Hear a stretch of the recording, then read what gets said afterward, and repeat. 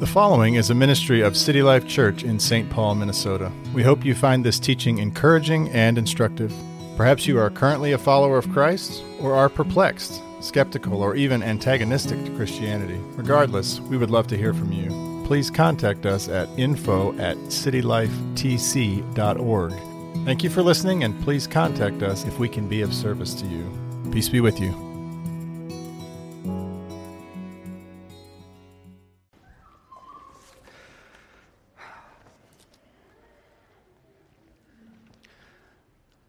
Our sermon text this morning comes from the Gospel according to Matthew, starting with chapter 19, verse 30, and going through 20, verse 16. So if you would, read along with me as I read God's Word.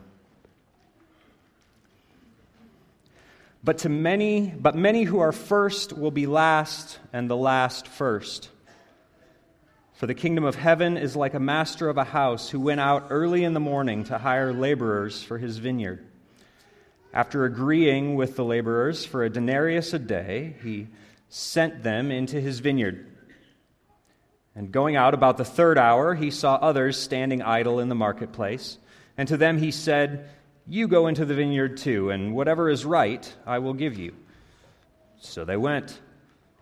Going out again about the 6th hour and the 9th hour, he did the same. And about the 11th hour, he went out and found others standing.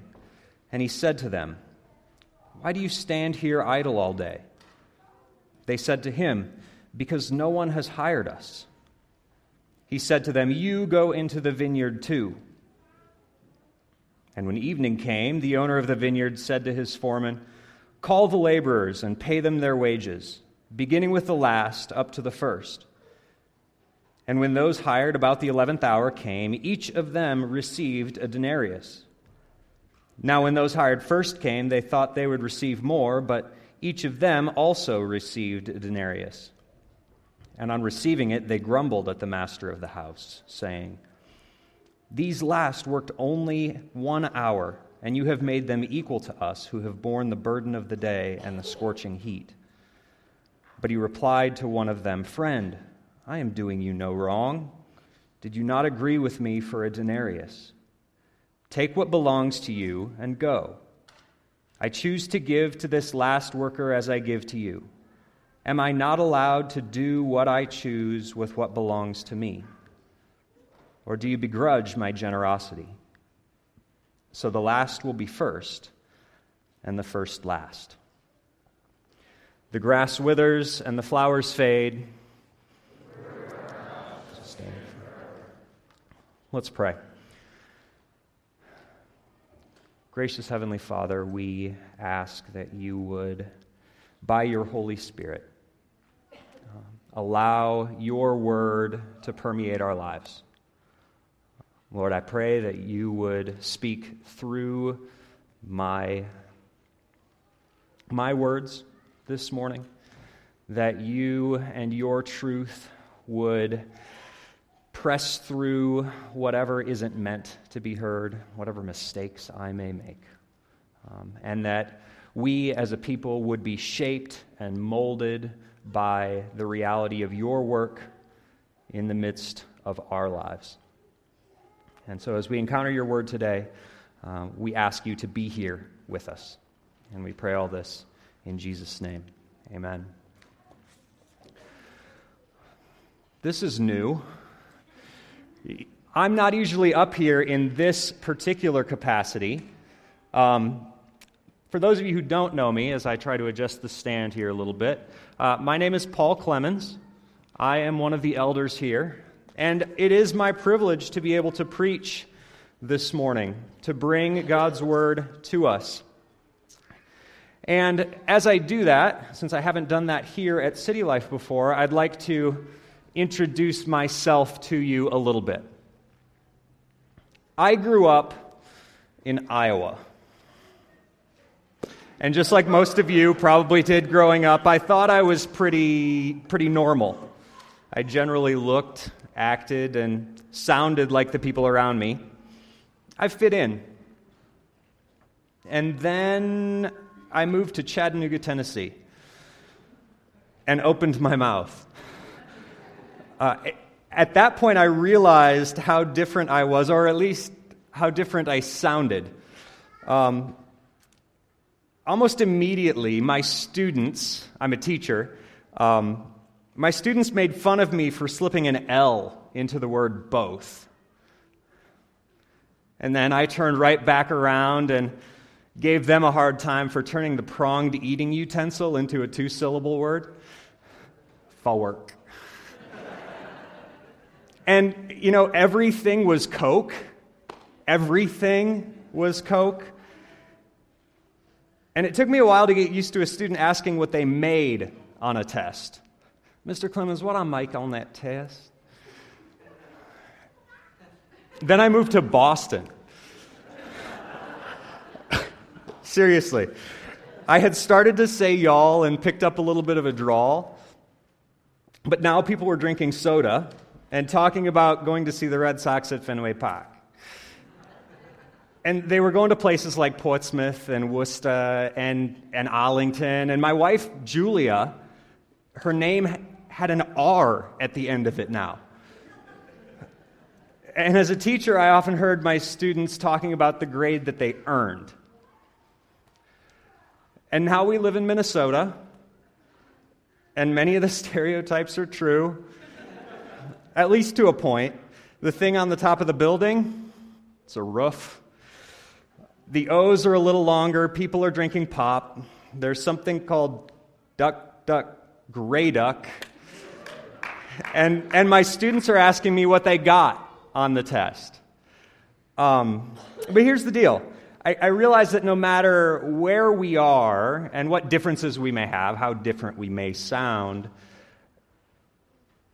we all have some of the same tendencies. Students all, wherever they are, want to get what they deserve for their efforts. We all do, don't we? Whether you make a grade, earn a grade, or get a grade on a test, you do it. You deserve whatever the result is. Deep down, we want the results to match the effort and the work that we have done. And we want others to get what they deserve for the work they have or haven't done. It's the way things are. We expect it. Yet today, we encounter Jesus flipping things upside down again in another parable that makes us think about the preconceptions that his followers have. And he shows us unexpected generosity. Unexpected generosity. And today I'd like to take a look at how this is all unexpected, and then where we see generosity, and then discuss the response to this unexpected generosity. So first, let's talk about how it's unexpected. We expect things to follow particular patterns, known courses of action, typical behaviors. But here in this passage and all throughout Matthew's gospel, we encounter the upside-down, paradoxical nature of the kingdom. In the immediate context, this parable comes on the heels of Jesus' conversation with a rich young man and the difficulty for one who is rich to enter the kingdom of heaven, which Brandon Hahn preached about a couple weeks ago. And earlier in Matthew, if you remember, we've been studying Matthew for a long time. Earlier in Matthew, Jesus, in the Sermon on the Mount, says, "You have heard it said, but I say to you." This is what you expect, but this is how it's going to be. Unexpected. And in this passage, the unexpected nature of the kingdom is even highlighted in Matthew's structure. Maybe it's because I'm a math teacher, but I like patterns. And I'd like to take a minute to show you the pattern and the structure that Matthew is using here to reinforce the message of Jesus in this parable. So I'd actually like to invite you to take out a pen or a pencil if you have one, and your order of worship, and mark a couple of things up with me. So take a minute, look with me at the beginning of this passage, chapter 19, verse 30. Jesus says, "But many who are first will be last, and the last first." Circle it or underline it. And then move your eyes down the page at the end of the passage, chapter 20, verse 16. So the last will be first, and the first last. Do the same with that. Bookending this passage is the saying that indicates something is different than what would be expected. And on top of that, even the order is reversed. Did you see that? At the beginning, the first will be last, and the last first. And then at the end, the last will be first, and the first last. Even more, though, look with me at verse 8. "And when evening came, the owner of the vineyard said to his foreman, 'Call the laborers and pay them their wages, beginning with the last up to the first.'" Underline that. Right there, smack dab in the middle of the passage, 7 verses after it was stated at the beginning, 7 verses before it's stated at the end, the central idea is right there for us to see. And while we're talking about it, let me highlight just a couple other things about this structure. In verses 1 through 7, we see the master going out, calling workers to work. Then in verses 9 through 15, we see the workers being called in from their work. The literary structure is just fascinating. And even on a more granular level, look at verse 3. "And whatever is right, I will give to you." And then look down at verse 13. "Friend, I am doing you no wrong." The structure that Matthew is employing here is just serving to emphasize and re-emphasize the big idea of what he's talking about. And that's this idea that the first will be last and the last will be first, or the last will be first and the first will be last, whichever the order. It's stated at the beginning, it's stated at the end, and it builds and it builds and it builds, and right here in the center, beginning with the first, going to the last. Which begs the question, what is Jesus trying to say? Well, there have been various interpretations of what is meant by that phrase in this context. Some have suggested that Jesus is referring to the Jews and the Gentiles, a common theme in Matthew. It would be unexpected for the Gentiles to be invited into the kingdom. Others have suggested that because of the immediate context, it's referring to the rich and those who give up everything. Still others have considered it to refer to the first ones to follow Jesus, the disciples, and those who would come later. And some have even supposed it to be referencing legalistic Pharisees in contrast with the sinners and tax collectors who Jesus engages regularly. And actually, there's no universally held interpretation. And all of them may actually be represented here in some way. Matthew's emphasis could be on any one of those things. However, one thing is certain. At the center of all of this, Jesus is saying, it's not the way you think it's going to be. The key idea about this phrase is that Jesus is turning things upside down. He's not doing what you would think. It's unexpected.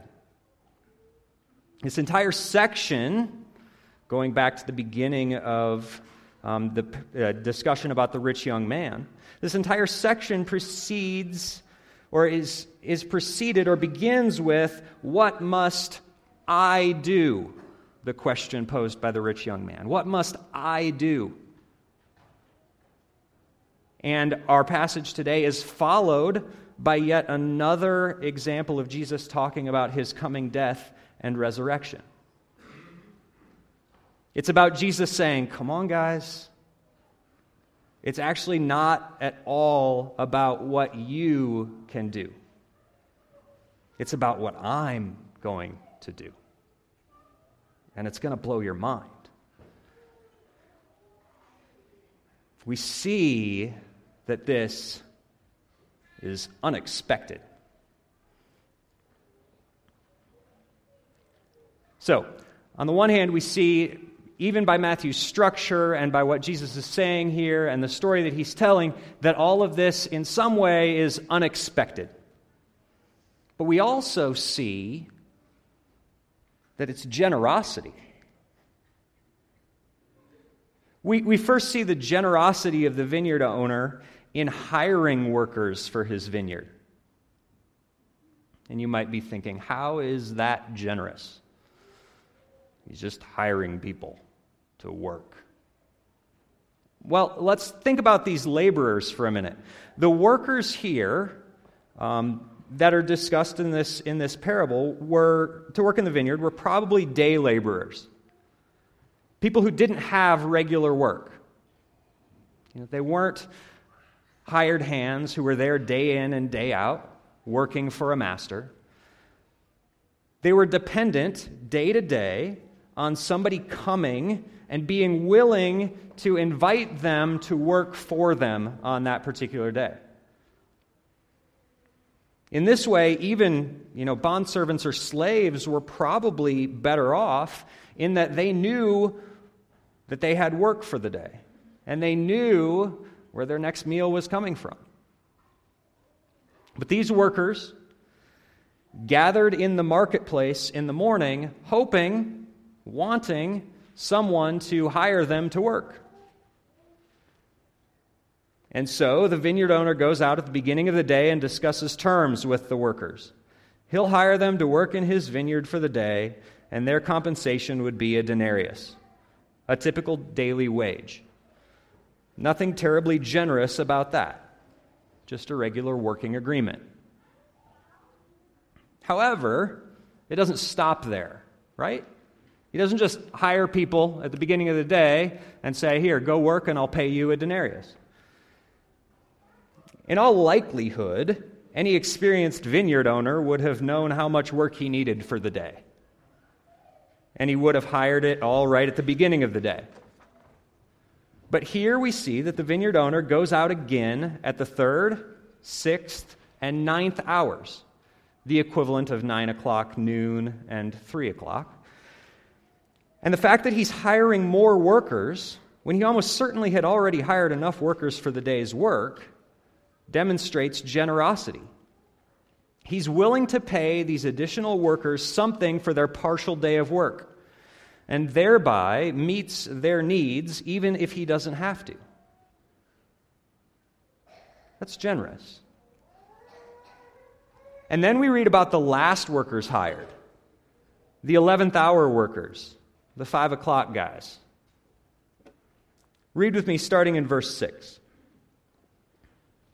And about the 11th hour he went out and found others standing. And he said to them, "Why do you stand here idle all day?" They said to him, "Because no one has hired us." Now here, idle doesn't mean lazy. Rather, it means without work. It's not like these people didn't want to work. In fact, they wanted to work, but everyone else passed over them, like kickball in elementary school.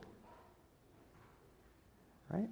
It's likely that these workers were undesirable for some reason. If they were there at the 11th hour, it's likely they'd been passed over repeatedly and repeatedly for other workers. Yet here they are, the undesirables, being hired for the last hour of the day. And in hiring these workers, the vineyard owner is demonstrating extreme generosity. What were they going to do? Work for an hour? By the time they got there, it was probably going to be about time to pack up. And we haven't even talked about the wages yet. He exercised generosity just in hiring these people that he didn't need to hire. The vineyard owner demonstrated generosity not only in hiring, but also in paying the workers. And that's probably what you noticed as much as anything when we read the passage. Look with me at verse 9. And when those hired about the 11th hour came, each of them received a denarius. Now that's unexpected generosity. These workers, likely undesirable, worked the last hour of the day, probably in the cool of the day when there may not have been much work left to do, and they got a full day's wage. 12 times what would be expected. And he kept on paying each of the workers in turn. 9th hour laborers, a denarius for you. Generosity. Hired in the 6th hour, a denarius for you. That's generosity. 3rd hour workers, a denarius for you.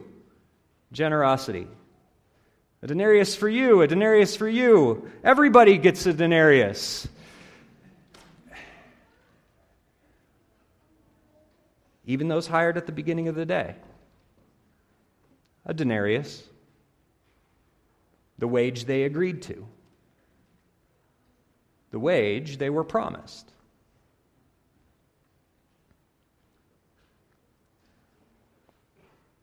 But how do they respond? Now, when those hired first came, they thought they would receive more. But each of them also received a denarius, and on receiving it, they grumbled at the master of the house, saying, "These last worked only 1 hour, and you have made them equal to us, who have borne the burden of the day and the scorching heat." They're unimpressed by the generosity. In fact, they're frustrated by it. They just watched those who worked a lot less than them get paid just as much as them, and they're annoyed. Even angry. It's not fair. It's interesting, isn't it? They're not fundamentally upset with the wage they received. A denarius is a denarius. It's an honest day's wage. The amount itself wasn't really the issue. They're upset that others got the same amount for less work done. They're upset that they feel like they deserve more than the others. They're upset that others are being treated equal to them. They didn't deserve that, and I did. Who can relate?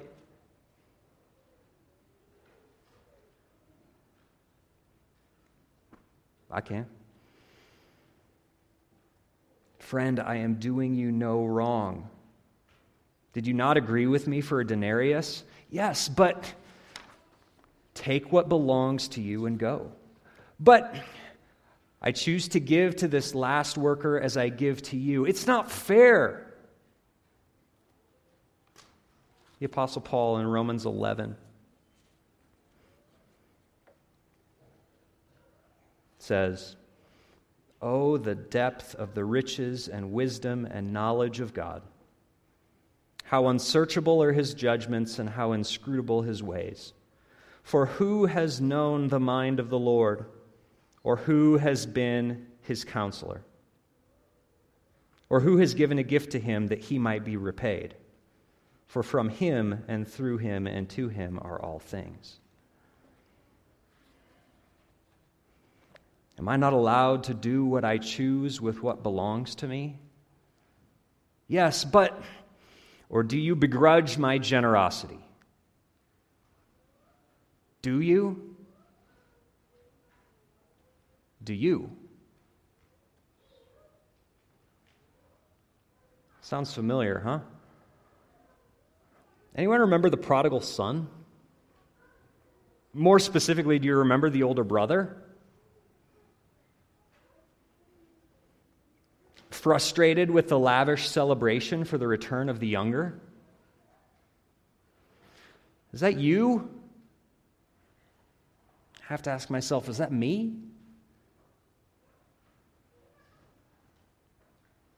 In that parable, the older brother says, "Look, these many years I have served you, and I never disobeyed your command, yet you never gave me a young goat that I might celebrate with my friends. I've earned it. But when this son of yours came, who has devoured your property with prostitutes, you killed the fattened calf for him. He doesn't deserve it." The father responds, "Son, you are always with me, and all that is mine is yours. It was fitting to celebrate and be glad, for this your brother was dead and is alive. He was lost and is found. Why do you begrudge my unexpected generosity?"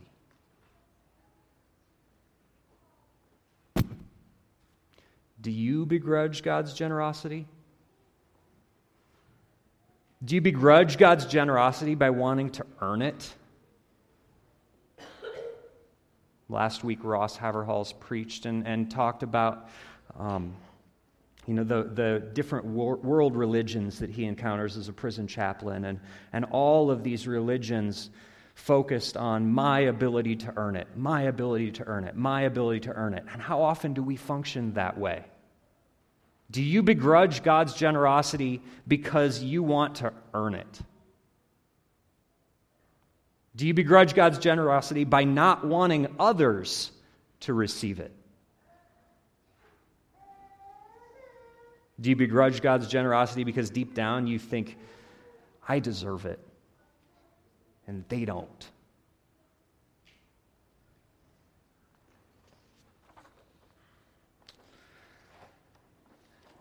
Like I said earlier, I'm a math teacher. I teach high school students. Some are high achievers, some not so much.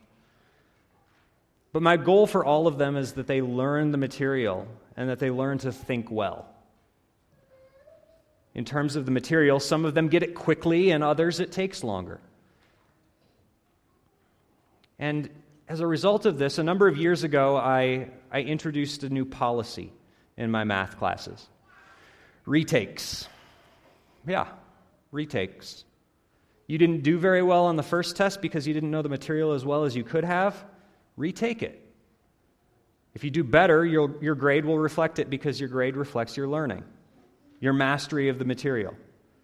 If it takes you 2 or 3 tries before you really get it, okay, it's going to be more work for you.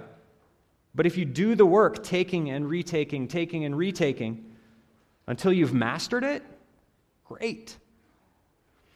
Well, some students loved it. And actually, some students despised it. You know the student who struggles to grasp the mathematical concepts quickly? He loved it. And he worked hard, retaking and learning. And he turned that C into a B+. But you know that kid who just gets math? You know, the one who aces the test the first time without having to study much? She hated it.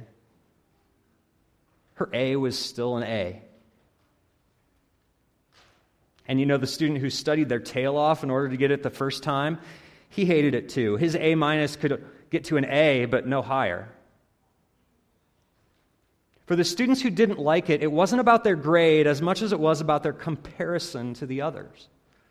They wanted to earn it, and they didn't want others to get another chance at it. They wanted it to create a divide. They wanted it not just to show that they were better, but they were this much better. and retakes made it look like they weren't that much better than their classmates.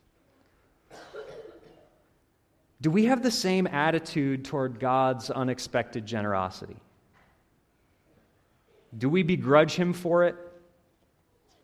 Or do we realize we are in desperate need of it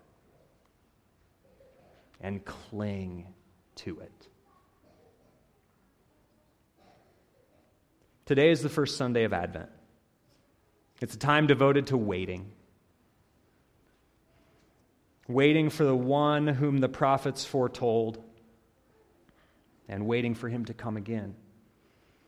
And though people were anxiously waiting the promised Messiah, nobody saw what was coming. Though he was in the form of God, he did not count equality with God a thing to be grasped, but made himself nothing, taking the form of a servant, being born in the likeness of men. The God of the universe coming down to us as a baby. Talk about unexpected generosity. And being found in human form, he humbled himself to the point of death, even death on a cross.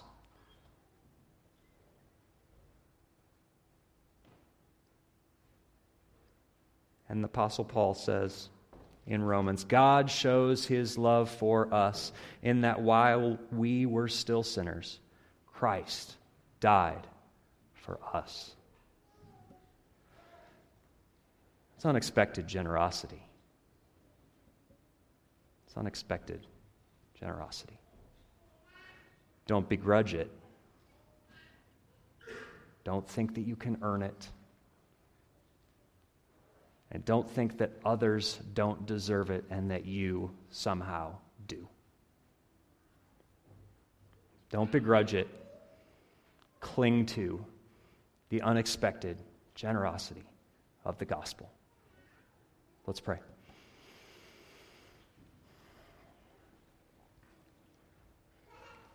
Gracious Heavenly Father,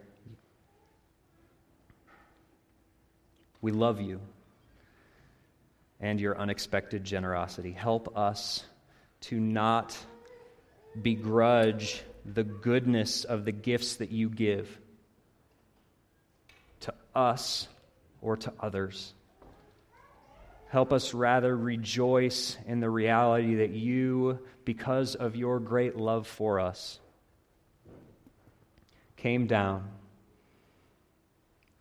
as a baby to be with us, and more than that, to restore us to you by your death and resurrection. And you are now seated at the throne, and we wait for your return. Lord, we thank you for your word. We thank you for the truth that you give us in it. And we pray that in some way we would leave here today being changed by it. And we ask all this in Jesus' name. Amen.